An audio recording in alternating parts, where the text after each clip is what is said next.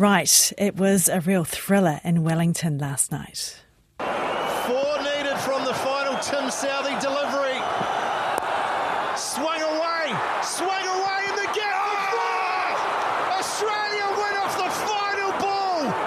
Can you believe it? That is unbelievable.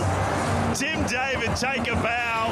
Oh, unbelievable indeed. Australia needed 4 off the last ball to beat the Black Caps, and as we heard in the commentary there from TVNZ, they got exactly that as Tim David swung Tim Southee to the leg side boundary to win the opening match of the Chappell Hadlee Trophy 2020 series.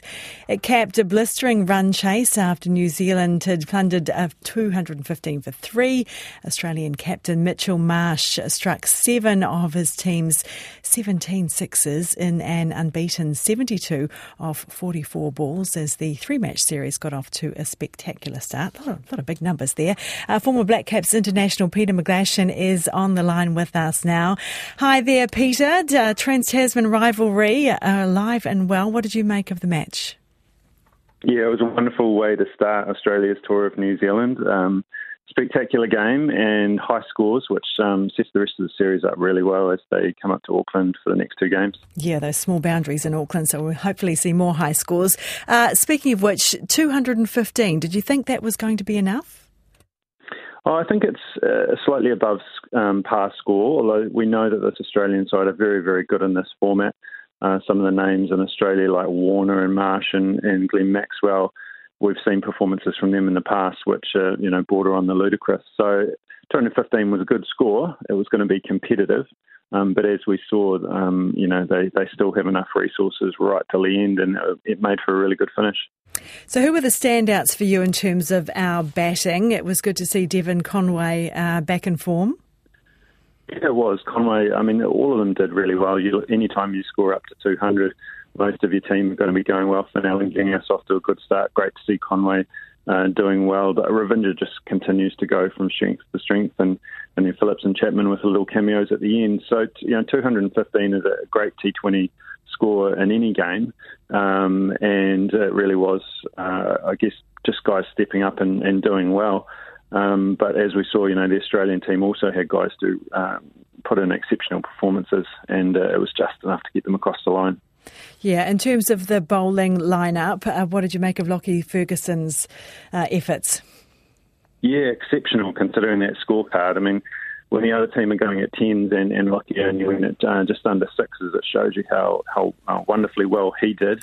But unfortunately in cricket, your resources are limited and you don't get to bowl any more than your allocation. So it made it difficult that the other guys didn't have quite as good a days, as you mentioned, at very short boundaries in Wellington, and a red-hot Australian team who are obviously keen to start this tour well.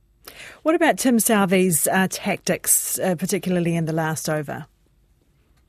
Oh, look, it is difficult. 15 is one of those scores where it can look like a lot if you play the game the old way, but the players these days are so powerful and boundaries come with real ease. It often comes down to execution rather than strategy. So I don't think Tim's plans were amiss. I just think probably some of his deliveries were maybe a foot off from where he wanted them to be, which then opened up parts of a pretty small boundary for Australia to access at the end. So T20s are like that. Toss of a coin sometimes can make a difference, and unlike the test matches where it's a much more of an arm wrestle, T20s tend to seesaw back and forth, and even the best intentions don't necessarily go off in the end. Has Rachin Ravindra made himself indispensable in the T20 lineup now too?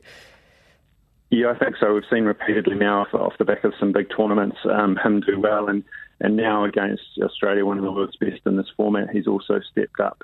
He was always a player, even as a young kid, who was talked about in the same realm as the Kane Williamsons and co. So it's great to see him take the step up to the big stage and still do well. And it suggests that he's got a very long career ahead of him, both here in New Zealand, but also in all the other formats around the world where he'll get an opportunity to do very well for himself. Okay, heading up to Auckland tomorrow, what are you expecting from these final 2 games? Well, I think it'll be more fireworks. Eden Park always brings,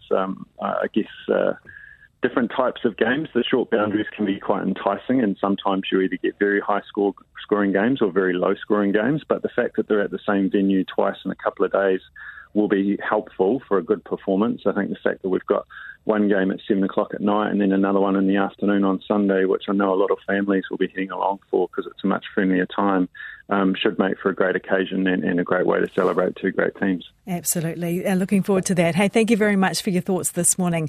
That was former Black Caps international Peter McGlashan just commenting there on the, came down to the wire, game between the Black Caps and Australia, which Australia just managed to take out on the last ball.